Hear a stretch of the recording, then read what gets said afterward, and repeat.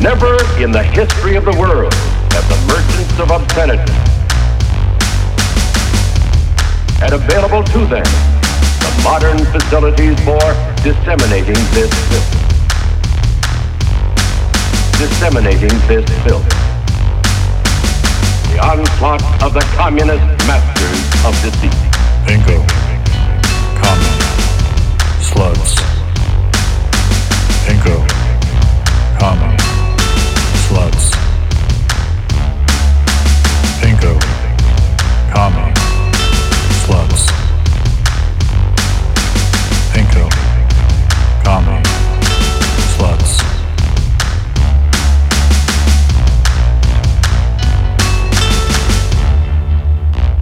Hello. Hello, Marlo. How's it going? Pretty good. Got really into The Americans. I fucking love that show right now. Oh, yeah, I never watched it, but... Okay, I know me and Steve have discussed it before, but have you ever seen the show Turn, the story of Washington spies? Yes, here and there, because I put in for a lot of casting calls. Oh, right. And I never made it. Yeah, because they're mostly filmed in... I don't know. It's like that, except like communist in the 80s and like... Nice. It's set in the 80s. Yeah, and it has actual likable characters, which I think is a huge innovation for television. But it's like similarly like goofy and stupid. There's like this one episode early on where, it's these spies, Russian like deep cover agents working in America and kind of posing as a married couple, but also living as a married couple, and they have kids and shit. And there's one episode where they're trying to like work on each other, like work on their marriage and shit. And then Reagan gets shot, and now they have to figure out whether or not the KGB did it and deal with the fallout. It's great. Hey. Yeah, great show. Bonnie, may I just say that you are smart, clever, and brilliant?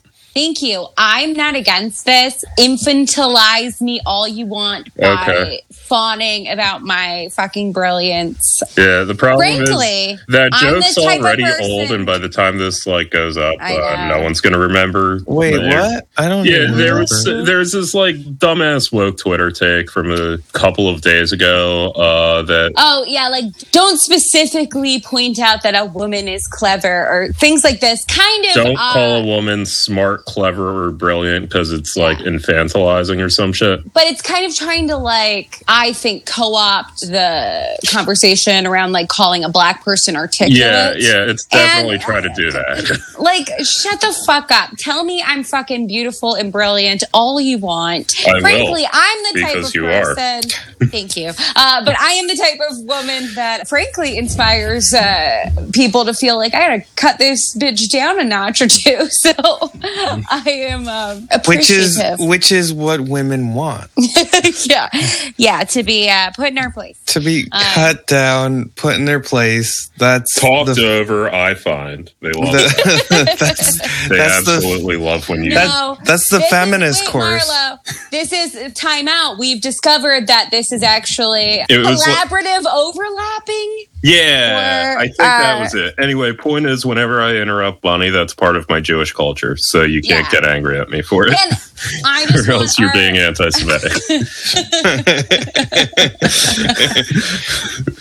And every time that I'm stubborn, it's part of my German heritage. I mean... Yeah, that's not a thing. Germans have no heritage. We don't have heritage. That's part of the reparation for World War II. Yeah. Is that Germans gave up any right to a heritage. Yeah, no. And that went really well for them. Yeah, no. Beware of Greeks who offer gifts and beware of Germans who talk about their culture. That's what I say. I don't know what the fuck's going on. Bobby Shmurda is free and home, which is great. I've celebrated by listening to his song Hot N-Word. No, nothing else has happened. Actually, I thought there was gonna be nothing to talk about, and then the last 3 days happened. What's happened? Bomb, Iran. Right. Bomb. Do you not pay... Like, you have a television with the news on. I know I have you do. Twitter, which is better than television, and yes. You thought we were just... You missed all the jokes about like... Do you have amnesia about the last 3 days? Biden gonna go around bomb Iran before we get our money. Oh, yeah. Syria and all that. Yeah. Or is this part of your Jewish heritage to forget? Yeah, no, I mean, whatever. It doesn't affect me directly, so I don't give a shit. Yeah, no, the imperialism happened. That's bad. I'm still provoking a few liberals out here by simply, lightheartedly joking about when is it okay to criticize Joe Biden. It fucking sucks because in reality, I would prefer for all of these dumbasses to be able to be like, see, he did this thing in your face. I want something good to happen. I can't even celebrate. How correct? It has been funny watching the response. I think it's more interesting the disillusionment, like what you're going through, Bunny, to watch other people's disillusionment. Fifth disillusionment, though. Like, this is, I guess I'm discovering that there is a small part of me that, like, does want this bullshit to be true. I do want it to be like, oh, it just, gee, gum golly, it just took a long time of all this hard bipartisan negotiating work and la-di-da-da. Like, some irrational part of me, I guess the part of me that wants things not to, suck, is just like desperate, where even in my biting criticism of Joe Biden, where I say things like, LOL, where's my money, Joe? This is what a lot of people are experiencing, where it's like very lighthearted sort of relative mockery of Joe Biden is being, predictably, not now, if not now, when? Yeah. Was this Jokerification Part 3? 4? Yeah, this is... it seems to have come in like waves because for some reason people thought he was going to push for $15 minimum wage. For some reason, the reason is he said he was. Yeah, he did literally say that. So for some reason. Yeah, I don't know why he said that. I would have just not said it. I know. Well, I think this is the crux of it, is that I'm in a place where, I know people agree with this idea that the establishment Democrats or what have you are frankly not interested in any of these things for real. They're interested in telegraphing like they're going to do it, to like have those couple of headlines come out. But ultimately, they don't really want to do it. And what sucks is that a $15 minimum wage itself is insufficient at this point. This is a like over 10-year-old idea. And it just sucks to be told over and over again that like, oh, you're just armchair complaining or armchair quarterbacking or whatever. And I'm just like, what are you doing? Like these narratives that anybody who's criticizing Biden from the left is this sort of like shitty bon vivant who's like doing this on a lark just to be a provocateur and doesn't want to like, get their hands dirty doing the hard work of changing your frame on Facebook when it's an election time, or like this is and I just talked about this last year with a lot of people that I volunteered with for Bernie, where it's really annoying to have this thing over and over again where it's like, oh, you guys just behind your keyboards. And in reality, the best is they consistently just act like it's a performative bit for people to like care about anything. I got called performative for real. I got called performative multiple times on your wall, Bunny. Yeah, no, the idea of having empathy for another human being is so foreign to these people, they would lock it in an overflow facility. But yeah, that's very ironic coming from you. Yeah, it's so skeevy, though. What's ironic coming from me? The idea of being empathetic. Oh, yeah, no, I love other people. That drives all of my politics. It's like my singular value that I hold most dear. Yeah, you're like the least empathetic person I know. That's nonsense. Love people. Being mean is funny. I do very much dislike, though, being told that I don't have any skin in the game, and then if I present evidence of a personal thing, it's dismissed, and like it's the disingenuousness of it, where people that, you know, it's not just like random strangers on the internet that say things like this. This is people I supposedly, you know, knew way back when and whatever, like accusing me of, and it's very bizarre because it's not as if I'm out here like taking up so much space that it's like, oh my gosh, you and your opinions, why don't you do something worthwhile? Like I say something lightly critical and it's like, what have you done? And I don't understand this. I don't understand. What is the logical conclusion of the what have you done thing? Because what if I go in that moment, oh, gee Willikers, you're right. Tell me what to do. Like they would have fucking nothing to tell me. And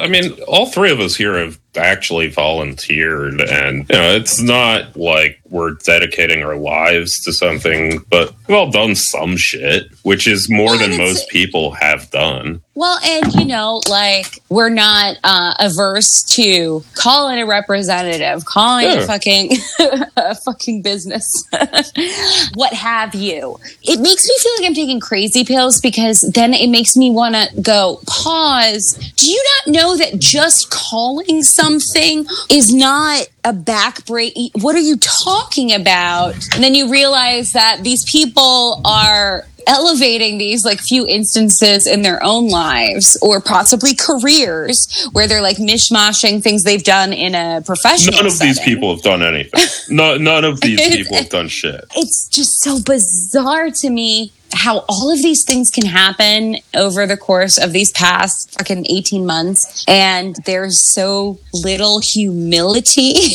Also coming at me, you're not doing anything. I'm like, we're still in the fucking pandemic, dude. What the fuck are you talking about? Don't even entertain them. What am I supposed to be? It reminds me well, exactly. I'm just saying, if I were to entertain them, there's no answers there. It's just a bizarre punishment.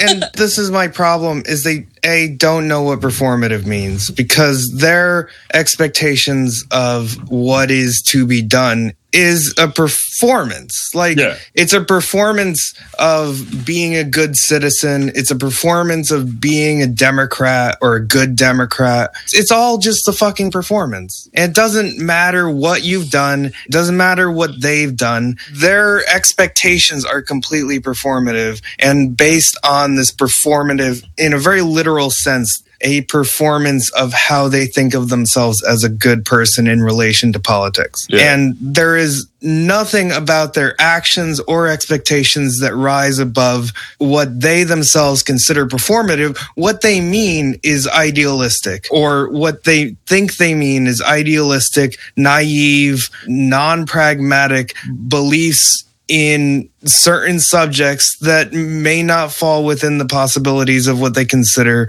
to be parliamentarian politics. For instance, not bombing Syria because, you know, the Iranian people are the truly democratic country that we should defend and not the Americans. Or $15 minimum wage, or any other facilities. Overflow facilities, or health care, which is what I got into the fight about. That my belief that we should have an American National Health Service is a performative thing that, you know, only works in this cloud, you know, pie in the sky.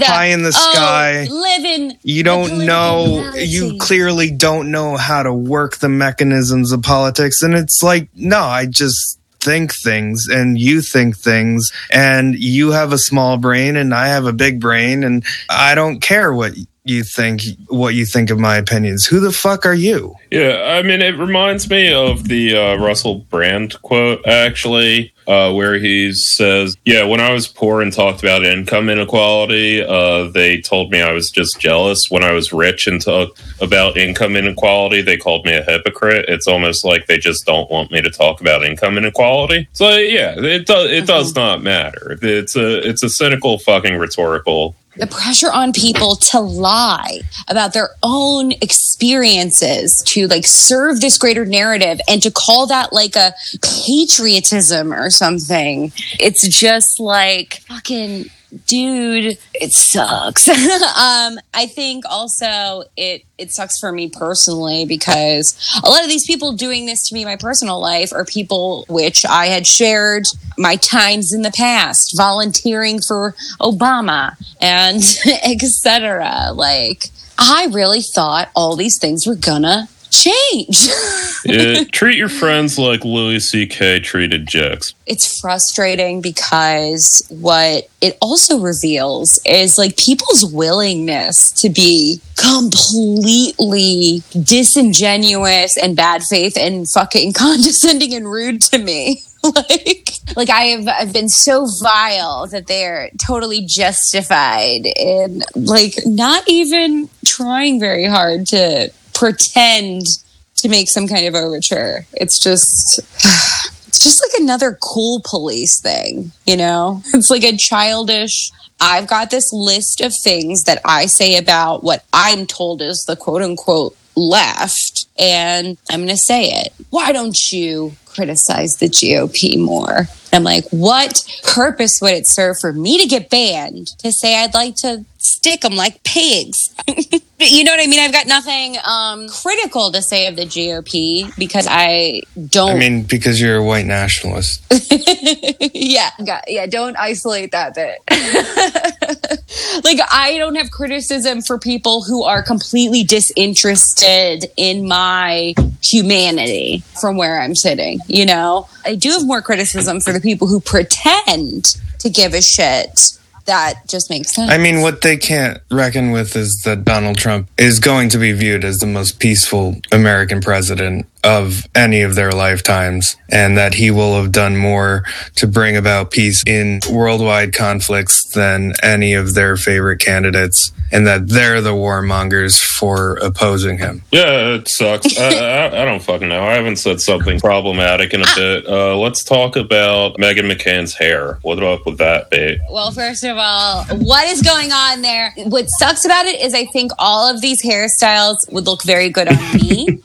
But I'm a child. I have a really... Are you talking about the glitter down the center of her hair? They were like rhinestones. No, it's been like 3 weeks of wild style choices. Lots of space buns, high ponytails, to a point of ridiculousness. Yes, but a very glittery middle part is included in this. Some donutty top knots. I joked that it looks like her stylist got a hold of my 8th grade lookbook based on Sailor Moon characters. It makes her look ridiculous, but I would look amazing in all of them. I've just got a face for anime hairstyles, personally. No.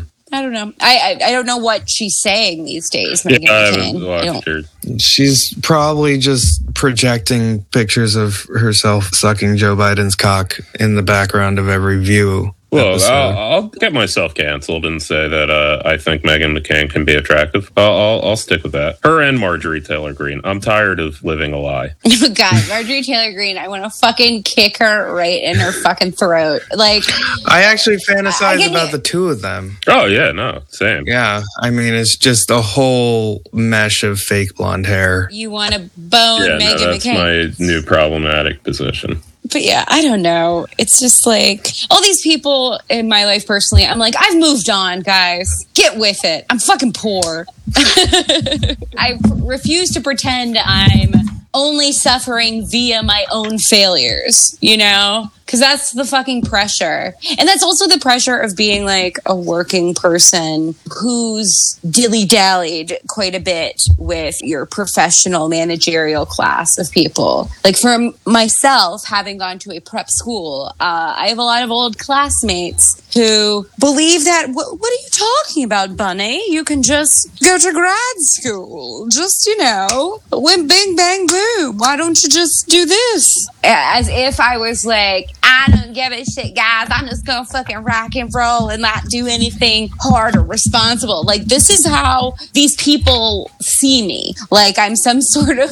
like wild child when I'm actually, given my resources over the years. I'm actually quite responsible relative to things. So it's very frustrating. I think because it's not just about the politics. It's like this thing where you're supposed to pretend you're not experiencing these things in your life, right? Like I was very supportive of Obamacare, of ACA, right? And then practically what happened was I was being asked to pay hundreds of dollars every month for care I couldn't obtain or else. Like that's what functionally happened, even though, give me the two sides. Back in the day, I'm totally for it. I'm supposed to lie about my experience there to maintain a sort of rah-rah, go Dems. It's so boring. But when they ask me, like, do you have any solutions? I don't. I just don't want to be like, set things on fire. Things only, everyone. No people. A manageable fire. See, I'm responsible. I'm excited for tomorrow. I know this will come out after tomorrow, but I'm excited for Donald Trump's glorious return. What's happening tomorrow? He's giving a speech at CPAC. Right. And CPAC has just been off the chain for the last 2 days. I haven't watched any of it, but the few reports that I've heard trickled in, like Holocaust deniers giving speeches, awesome, A+. Kara Guilfoyle. She's just like dancing. The Lady Benito. Yeah, she's just dancing like she didn't write a speech, just trying to like buy herself time. That's what it felt like. But no, he's coming back and I'm here for it. I don't know if you're ready for Trump 2.0, but this will be like his Napoleon. This will be like his pre-Waterloo. Well, no, it'd be the 100 days is what. The 100 days, yeah. Waterloo. Yeah, no, it'll be like when Hillary Clinton got out of the woods in upstate New York and read that book. Yeah. Any predictions on what he's going to say? Because it doesn't matter. This will come out afterwards. I think it'll be funny. Well, he's obviously still won the 2020 election. Mm-hmm. I think we can all safely bet that. Does he announce that he's running for president? I think that's the plays everybody is expecting. Yeah, maybe. I just know that the stage looks like a Thulian rune, and then that led me to look up Thule, and then I got down that rabbit hole. Yeah, it's a little too on the nose in terms of making the Republican Party the National Front of America, which would be a good rebranding. I'm just saying. Yeah, possibly. It's worked for them. Have they had Le Pen come in and give a speech yet? No, I mean... You think they'd have Le Pen come in and make a speech at CSPAC? Why wouldn't they? They had Bolsonaro's son. Really? Yeah, but like having a hand in shit is not the same as some French fucking bitch. Yeah, but like that's... I mean, who's really running the CPAC? They're too simplistic. This is what's frustrating is that, like, it's not sophisticated.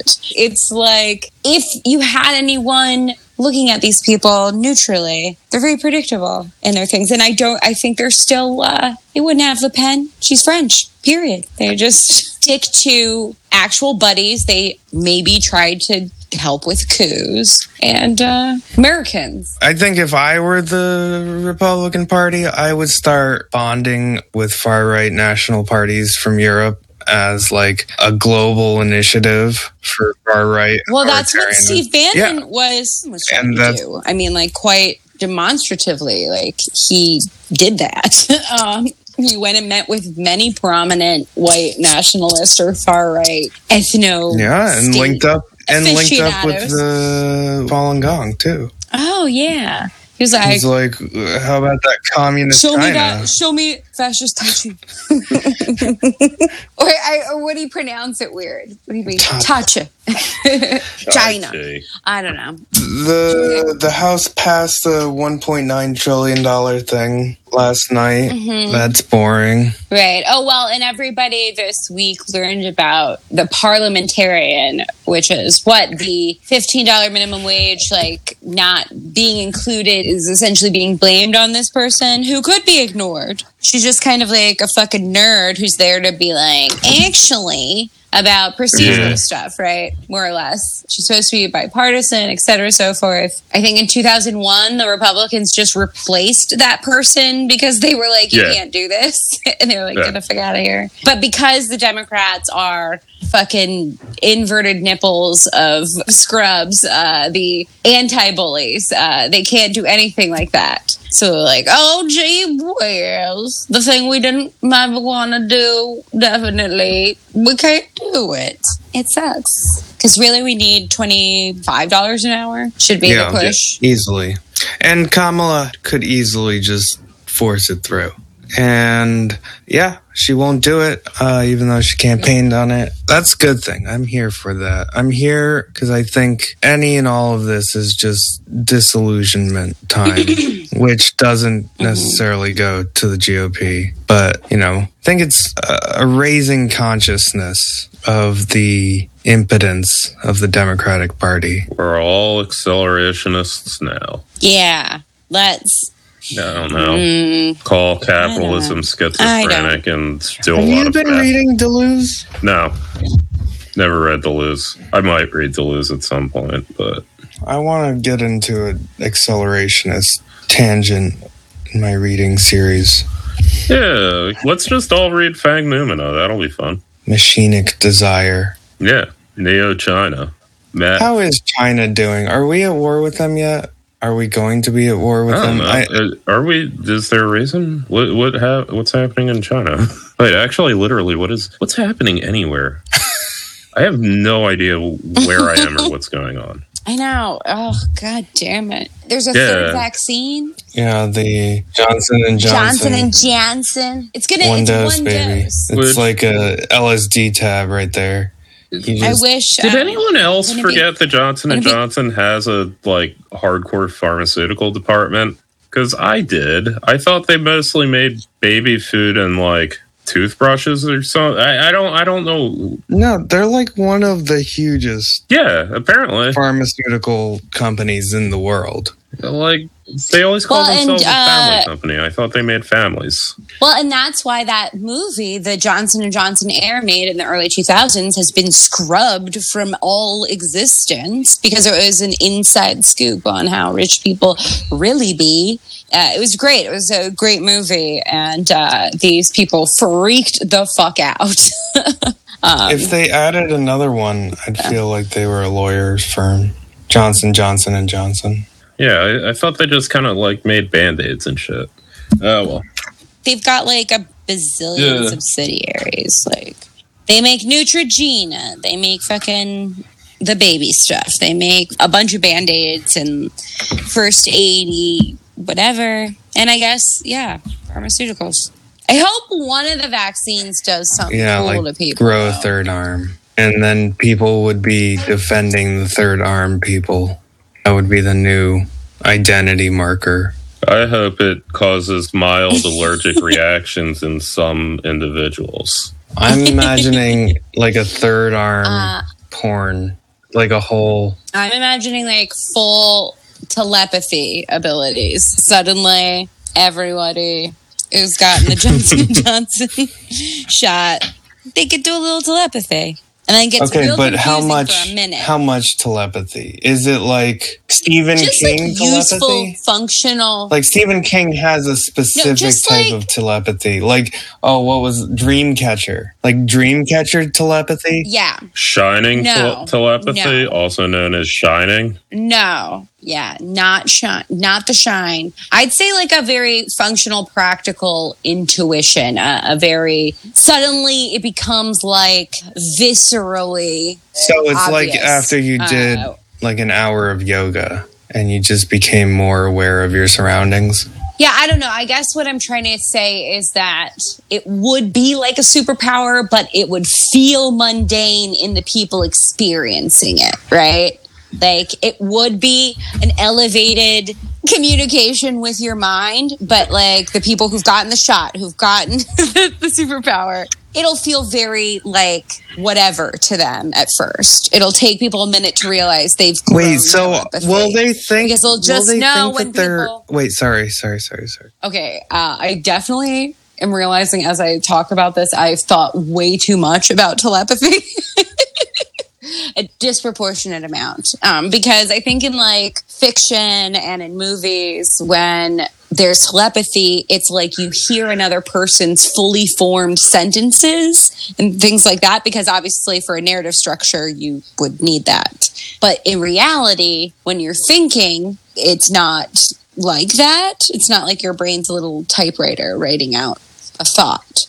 So if you were to gain an actual telepathic ability, it would feel like somebody's lying. It would feel repulsive in a way. It wouldn't be like blah, blah, blah. It wouldn't be like What Women Want or whatever, where Mel Gibson can hear what bitches are saying in their minds. So this Johnson & Johnson gives you a vaccine. And then what happens when you're in the same room as, I don't know, your dog?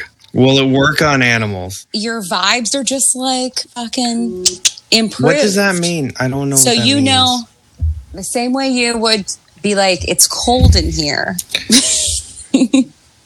You would have like a sort of intangible, visceral feeling that you wouldn't have had before about what the dog wants. Okay, so you take the Johnson & Johnson vaccine and you're like, I got this headache, but, you know, I'm relatively okay. I walk into room with your dog, Zeus, and I'm like, oh, shit, man, I feel like Zeus is hungry. Is that more of what you're talking about? Like this intuition that you just know that Zeus is hungry? Yeah. And not like you're going to, you know, make a bet with a loan shark about it. But, you know, you're just like, you just have a hunch. It's the experience of what someone would say having a hunch, but them all paying off, right? And not just, you know, something that you're retroactively applying. This is how telepathy would have to work? Yeah, this is. I don't know. I've also. Way too. What do you think telepathy would be like, Marlo? Probably like what the Andalites do in Animorphs. Yeah, you just talk, but without moving your mouth, and people can hear you in their brains. It's all telepathy is. I want to imagine that it is just reading the text of their mind. What you were saying before, Bunny, but doing it in the same way that you read a book, where you. Like, can't understand half of it because most people can't understand whatever they read, but also misreading and interpreting things based on various clues that you get from being around somebody. This all sounds like a fucking Wittgenstein shit. Well, this did come up in Zizek's book on Elon Musk and the brainwave. Wasn't it that Elon Musk wants to power things through brainwaves? Yeah, he's been talking about brain chips for a while. Brain chips. And Zizek's problem with that is the way the mind works isn't an exact science. Well, yeah. There is a self. Because apart from the self, which is filtered through a number of like processes that we must go in order to tell our body in order to do something.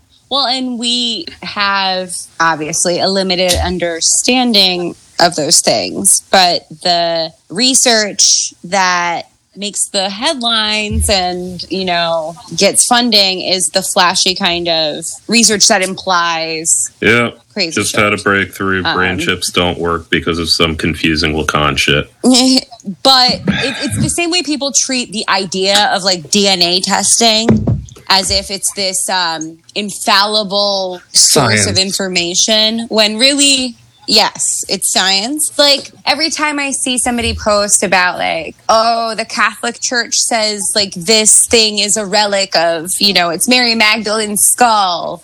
And, oh, they won't let them DNA test it. And, like, the best you could do is, like, carbon dating and see, like, okay, how old is it really? But you're not going to be able to tell what this bitch looked like any of this other nonsense that people project onto the idea of DNA testing, forensics, because it also is the CSIing of the imagination. Where and from the Catholic Church's standpoint, it's like they let people carbon test the Shroud of Turin, and that ended up being bullshit. So they're not doing that again. Why would they do that? That's stupid.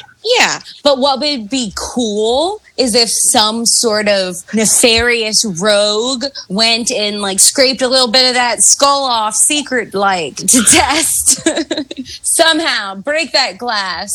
They keep all these skeleton parts in glass. Yes, that is what they're called. Does the Orthodox Church have relics, or does God not love them? Oh, I believe I've spoken of this before, but we do hardcore relics. I myself have been to the tomb of Saint Dionysius. I have kissed his lightly clothed corpse feet on the island of Zakynthos. He's a relatively recent saint, so it's not this like grandiose like time of Christ implication like it is with a relic that's supposedly Mary Magdalene's. Do you guys have pieces of the true cross, or did they all go? Of course. Hello. What do you think Constantine's mother Helen did? She magically found where the true cross was buried.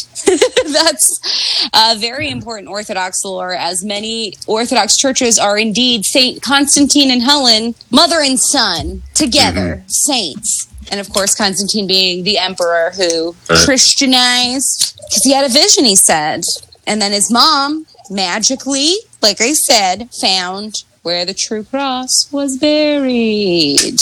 But yeah, so the more recent relics, which are incredibly well preserved, that's part of the miracle, is that St. Dionysius's corpse is miraculously well preserved without any intervention. But also his feet are sticking out of the tomb, and he's got these slippers on, and the legend is essentially his spirit gets up and walks around and like helps people who are lost, and like he walks on the beach, and then the slippers wear out on the corpse, right? So they've got to keep replacing them. So they sell pieces of the worn out slippers. I got a piece in my jewelry box, if you guys are interested. But we don't cover our corpses. It's a straight up corpse. We see the whole thing. A lot of the Catholic relics are covered in wax, or they're gussied up in some fashion. There's a lot of just pieces. There's like a finger bone, etc. I think I also saw the relics of Saint Andrew when I was in Greece. Some piece of an upside down cross. I don't know. It's all pretty metal and super cool. And I fucking love skeletons. This is a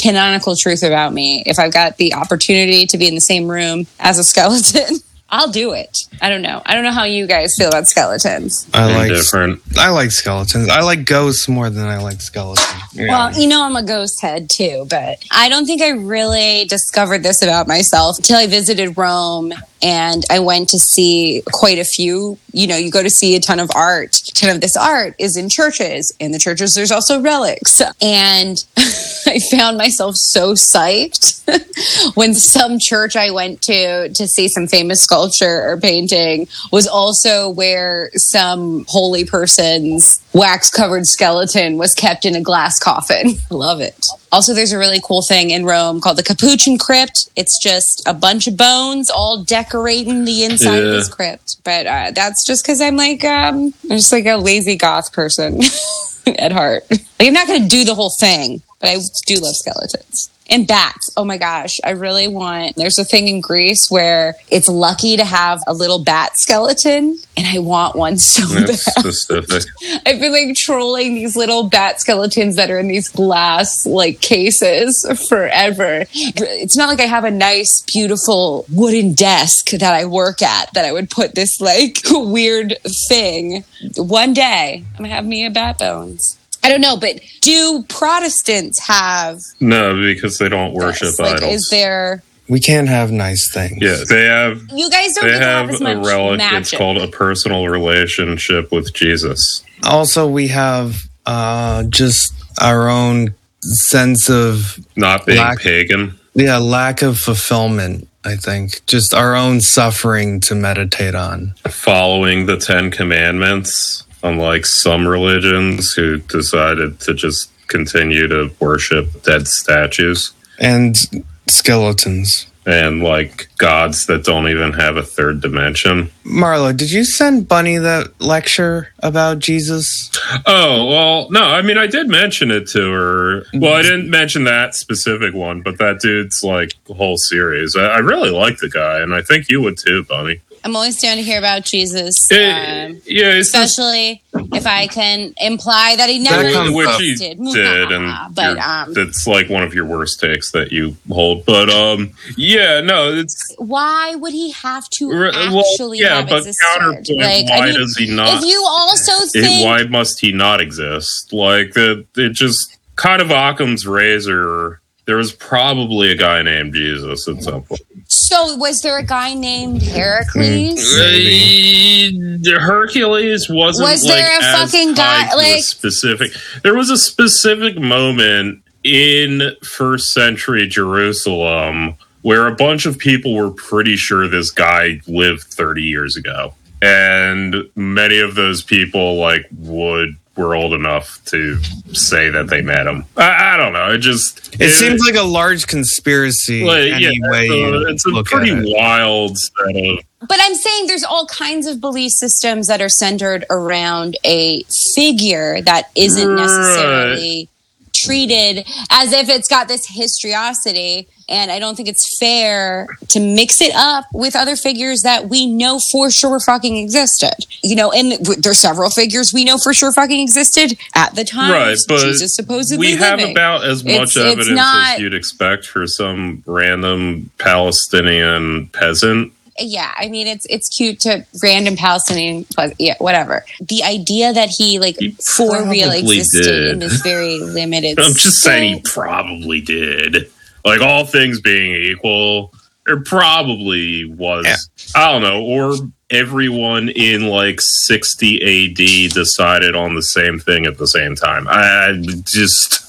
Wait, am I the only atheist on this podcast? I'm effectively You're not an atheist. No, you're not. You've maintained agnosticism since you argued with a bunch of fuckheads when we were 18. Right, but it literally doesn't affect my life at all. So that is not the question of agnosticism either. It could be. I mean, see, that is exactly the position of agnosticism. Right? Yeah, no, which is different than atheism. 100%. I sort of live as if I don't have a faith. Bunny? I mean, for me, I am really. I mean, you're culturally.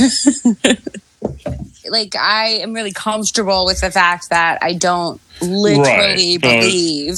You have a religion in the old sense of the term, where it's an ethnic identifier, and that's what it should be. Yeah, I also benefit from not having a total monocultural background where my mom's side of the family fucking cuckoo Canadians who grew up Irish Catholic, and my mom's an atheist, but my uncles are very new agey, pagan, etc. So even when I've dabbled with all this witch shit, I never had the thing where some people are ooh, witch shit is going to solve all the problems I had, because it was just another thing that people could believe to me. So you're saying you're a pagan. But I also am. Well, yeah, Greek Orthodox. Yeah, I mean, for all intents and purposes, I only maintain the sacraments of the Greek Orthodox Church if I need to be in someone's wedding or baptize a child. How religion ought to be, and the whole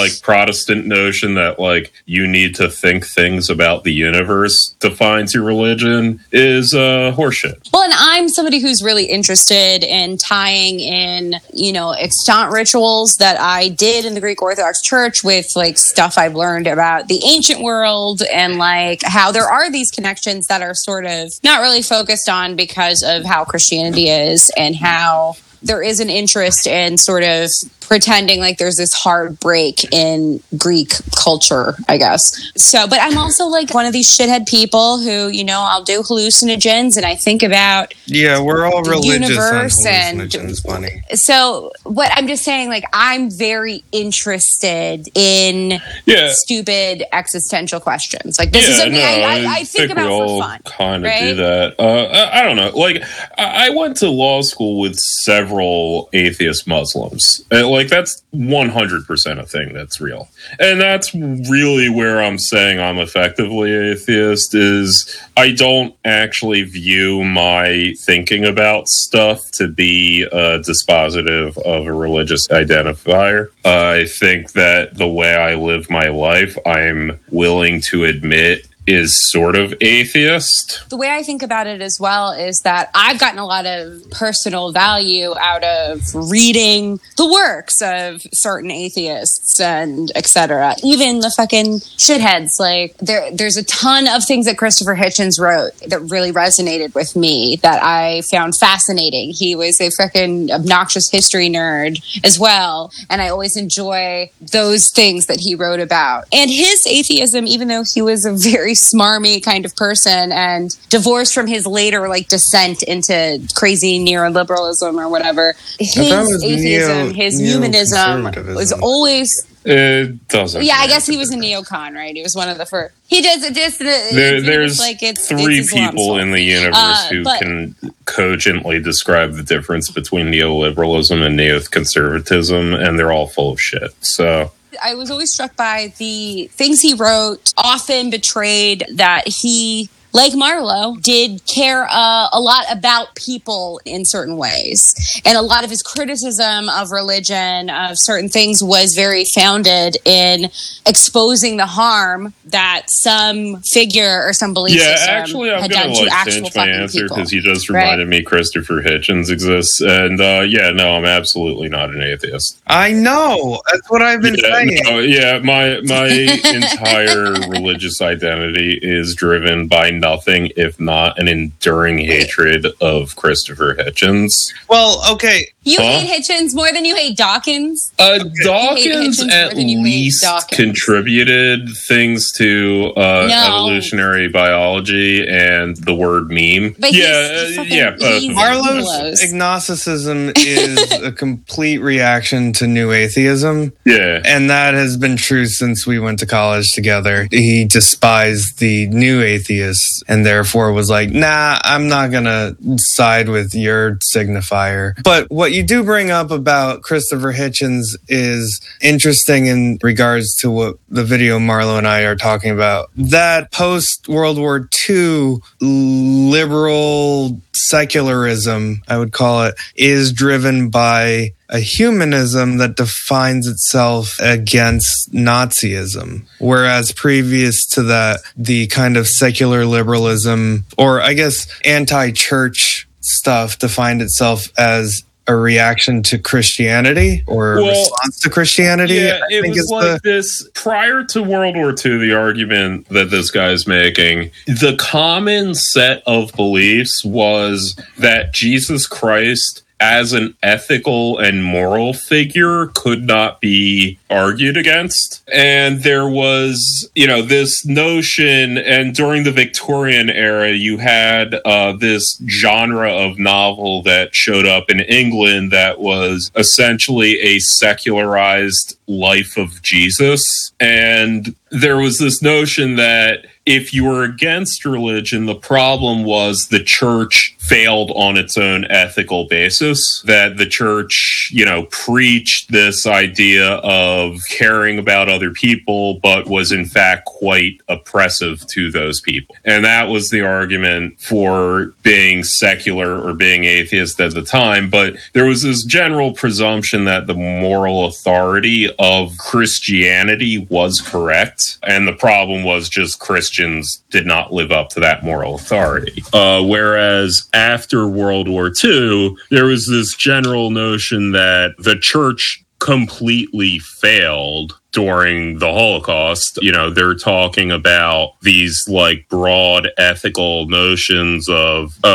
premarital sex, purity, this, that, and the other thing. And all of a sudden the Holocaust happens and it's like, maybe you guys should have focused more on like not being cruel to others. And it was this like general idea that the old notions of the church were not really a moral center anymore. And so what is the new moral center? And that moral center is not being Nazis. Basically the argument this guy's making. It's interesting. And the The guy himself, I mentioned him to you, Bunny. It's Ryrie is his name, but he's this English professor who specializes in the history of Protestantism. He's got a bunch of lectures that I just landed on, and he's pretty fucking fascinating. Then the questions are related to communism is how do we feel about state-sanctioned secular or state-sanctioned atheism, which was sort of the communist critique, I guess, of Christianity was to make the state religion be an absence of religion. Well, that also came out during the French Revolution and stuff. And I think a lot of the thing that gets lost, especially on Americans and Anglosphere presuming Protestantism, is prior to the French Revolution, the Catholic Church was the largest landowner in France, and they weren't using that land for cemeteries. They were using that land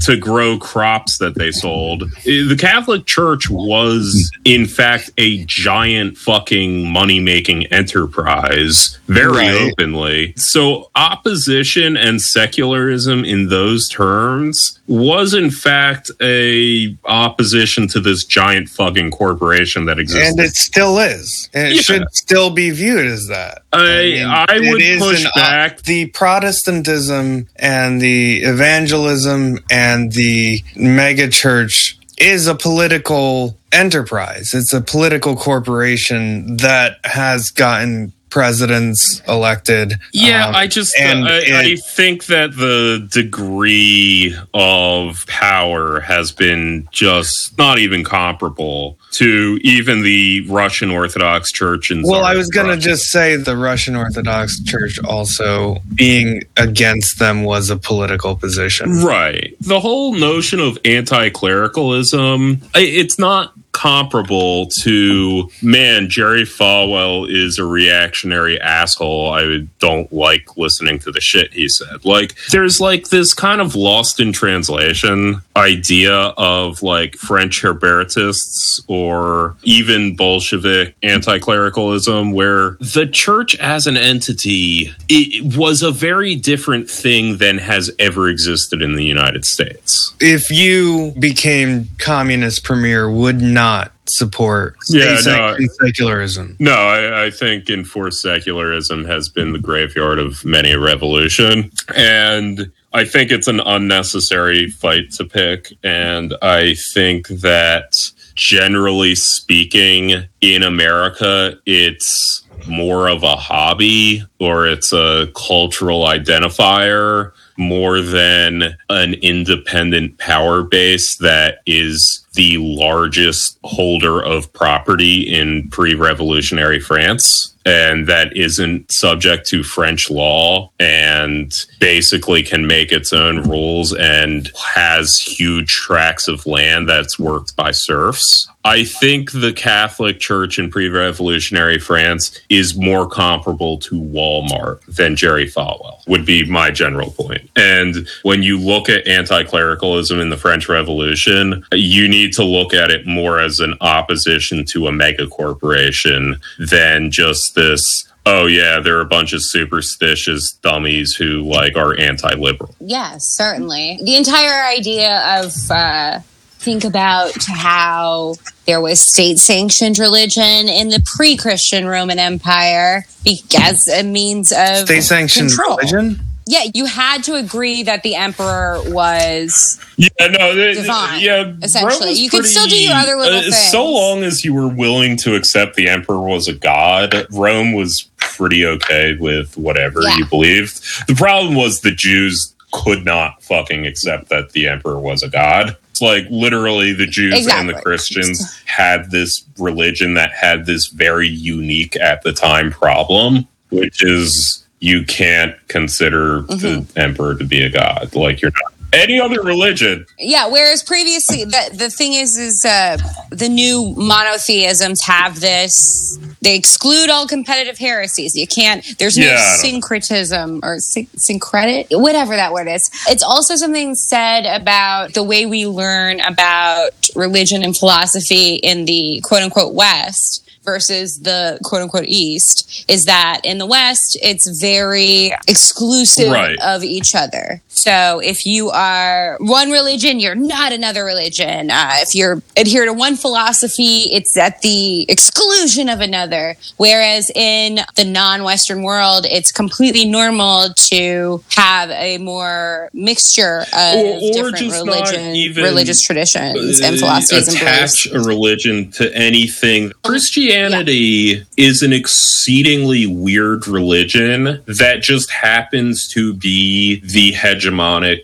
lens through which the West looks at all religions. And it's a very skewed lens. Yes. I often think about like the little bit we know about the actual practice of paganism, pre-Christian religions in the Roman Empire, in ancient Greece, in Egypt. Like we actually have a very limited understanding of those things because one part is a lot of religious cults had a sort of, you don't write this stuff down. And the like idea that if you're just a regular believer, you're not expected or supposed to know what you believe in. Like, it just, in this, the metaphor I always use, and it's a somewhat tortured metaphor, is the room is dark, so you flip a light switch. You don't know what that light switch actually, how it makes the electricity go to your light or whatever. You just know that when you flip the light switch, the light comes on. If the light doesn't come on, then you do another ritual, like you try and replace the light bulb. Again, you might not know how a light bulb works. You just know replacing a light bulb will make an otherwise non-working light switch work suddenly. And if it still doesn't work, you call an electrician over to look at it who has knowledge you don't have. And that's how like a lot of religions work, is you don't need to know who God is or how any of this shit works. You need to remember a couple of prayers and rituals that you perform. And if that still doesn't work, you call a priest who has this knowledge and they'll handle it for you. Yeah. You're not there to know all that shit. It's Christianity, and especially Protestantism, that has this very strange belief that every believer is actually expected to understand this shit and like literally profess these beliefs. It's very interesting because growing up Greek Orthodox, like there's a ton of things that I associate with being Greek and whatever that are technically like not sanctioned by the church because they are like folk magic, extra Christian beliefs. But you're not going to tell an old Greek lady shit about the evil eye, etc. Like that shit's real. It's the same as Jesus is real. And don't you guys go telling these old Greek ladies I'm talking about how Jesus is not real. There's definitely a few who still care about my immortal soul. But yeah, no, check out this. He has this one video on the history of the Dutch Reformed Church in South Africa being the main like ideological driver of apartheid. That's super fucking fascinating if you don't know about that subject. Yeah, he's an interesting guy. He's like just this historian who like focuses on the history of Protestantism. How is it that England went from being extremely Catholic to then some king needed a divorce and all of a sudden they're the most anti-Catholic people on the planet? Like, how did that actually work out? And like all of a sudden every fucking English person is convinced that like the Pope is sending evil agents to like take their women away, whereas like 20 years prior they were all Catholic. Yeah, no, it's like odd shit like that where it's like, yeah, I never actually knew that, and it was always something I was interested in. Dutch Reformed Church is interesting as shit. Fucking Mandela, God bless Robert Mugabe. I'm just gonna say it. Mandela should have abolished the Dutch Reformed Church. He should have like started a cultural genocide of the Boer people. Yeah. Like literally the only good thing the English have ever done in history was throwing a bunch of white South Africans into camps. Well, they're Dutch, and the Afrikaans aren't even really Dutch. It's just called they're like their own fucking horrible bastard thing. Meanwhile, the Dutch are like just the worst fucking people on the planet. Like it just you call your country the Netherlands. Some people might accidentally call it Holland, and you angrily correct them and say, "No, we're the nothing land." The Netherlands. I will say the Dutch people of today do try to make up for it by being incredibly nice people. They're very polite. They've low-level committed multiple genocides over the years. The Dutch East India Company was theirs. Exactly. And it's like they know it. Called the Dutch East India Company. That bad guy, Cecil Rhodes, wasn't he a Dutchie? Yeah, Rhodesia. Isn't Dutchie it's a pejorative for a Pennsylvania Dutch? They're thankfully not even that. They speak basically just German, but they have to make it their own shittier version. They've invented just the most depressing, oppressive form of Christianity that's ever existed. They live in fucking swamps. They also invented the stock market somehow. They're just the worst fucking people ever. They used to even be old New York was once New Amsterdam. Now. It fucking sucks. And all the streets are named after their fucking people. Yeah. Vanderbilts, Van Wyck, anything with a van in front of it. Yeah. All the kills. Vanders, the Vans, the Van Burens. In Staten Island and shit. They're singularly responsible for apartheid, finance capital, and again, the worst version of Christianity that's ever fucking existed. I feel like we should do a real bracket situation. I'll do it. Dutch Calvinism sucks ass. We'll reverse engineer. Yeah, no, Dutch Calvinism, I guess. What is the second worst Christianity? Yeah, well, okay. There's a whole fucking tier list of Calvinism alone, of which I would say South African Calvinism is the worst, and then Netherlands Calvinism is the second worst. Then you have the rest of Calvinism, which is all terrible. What about a gradually enforced states where we phase out various religions by taking over their places of worship and re-educating them? You got to understand that that's not going to work. People want to believe their own personal magic in their own fucking heads. For replacing the Dutch Reformed Church in South Africa with Anglicanism just to piss them off. Bunny, that's where the re-education comes in. I don't know. I'm clearly the most atheist and believe that religion is a bad thing. Yeah. Well, I have some complex things that really come from a somewhat feminist angle, where I think historically women have a different relationship practically with religious belief, not with religious as a corporation or for an arm of the state, etc. But Midwestern Lutheranism. Lutheranism from the Midwest is the second. There you go.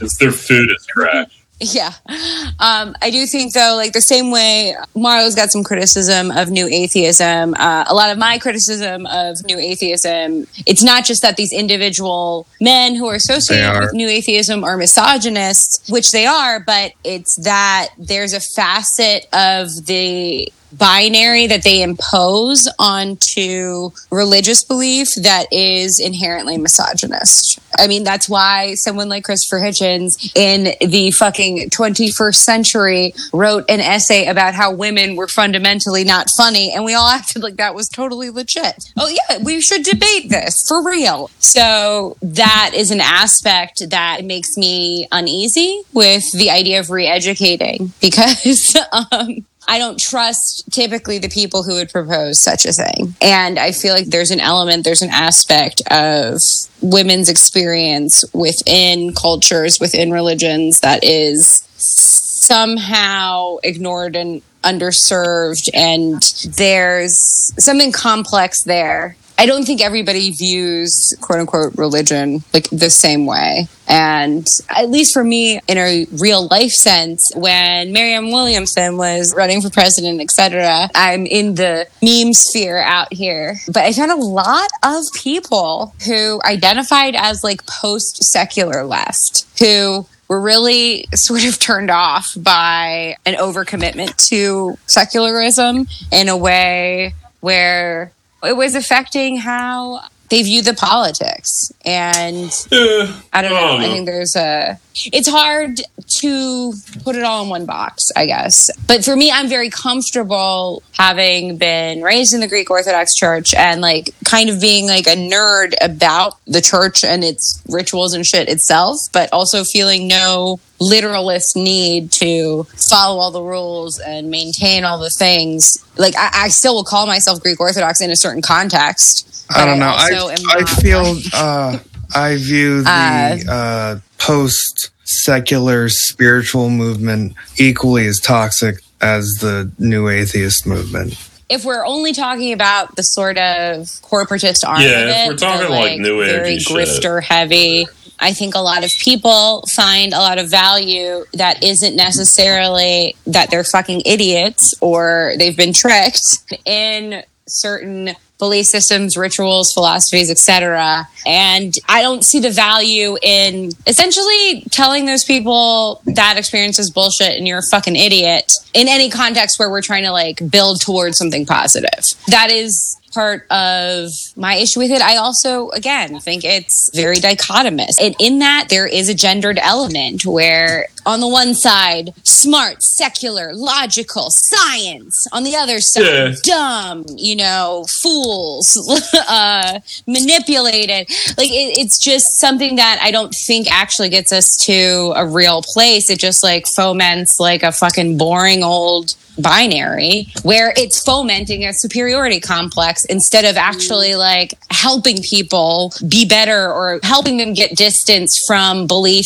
systems that are actually materially harmful to them. But if somebody fucking believes in fairies and it doesn't do anything negative to their life, I don't see the value. Well, see, I do see the material to the bitch who believes in fairies, or the detrimental material effect to those aspects of society when it is used to justify an unquestioning or a lack of questioning of the things that harm them in the everyday. Well, that's something that just as easily. And I agree that they're both science is also and like the scientific rationality, which they obviously kind of posit through an Enlightenment philosophy, through Nietzsche to this Ubermenchian masculinity, is equally as clouding or maintaining their abolish science and religion. Yeah. I mean, what I would abolish is the impulse to create a value hierarchy when we're talking about these things.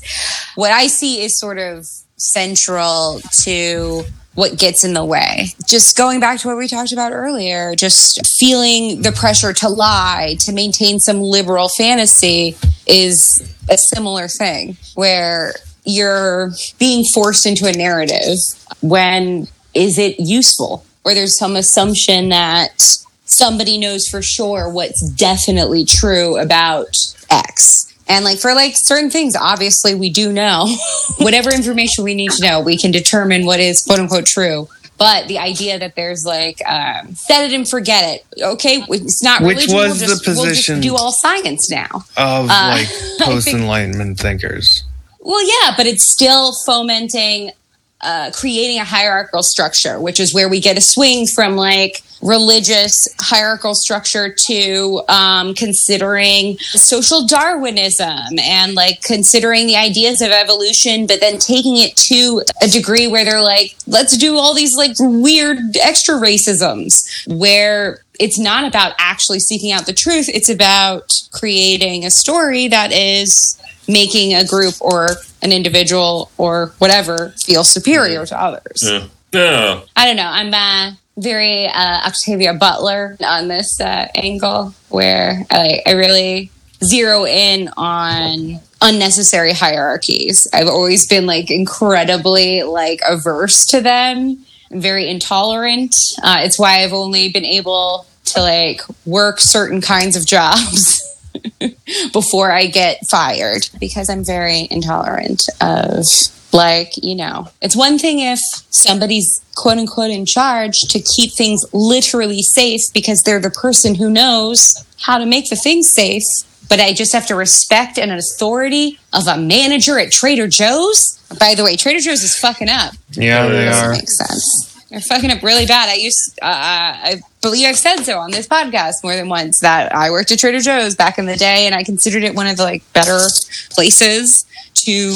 I mean, it probably still is shitty kind of job like that. Well, now you can join me in the previously having worked at grocery stores that now are union busting, work hating extractors of profit to the detriment of the safety of their workforce. Well, yeah, and that's something that came out about that Trader Joe's issue. Right. They fired someone who sent a letter to the CEO, and he used this word kaizen, which is like a Japanese concept of like constantly, little by little, improving your efficiency as a business and as an individual worker.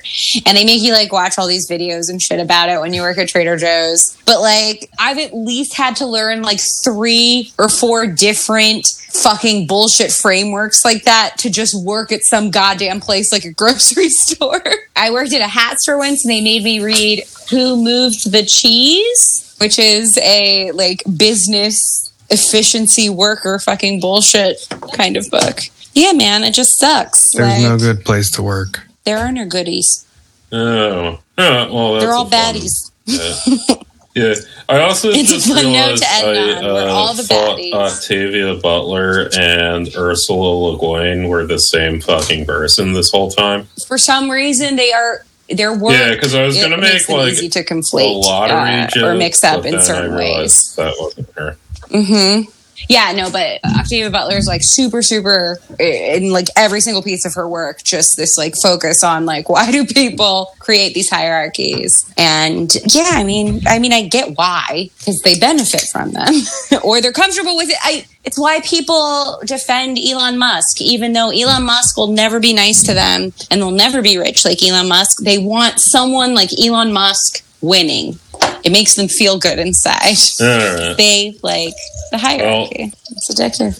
The only hierarchy on this podcast is that I am bright and beautiful and brilliant as the woman. Yeah. But then beyond that, we're all equal. See ya.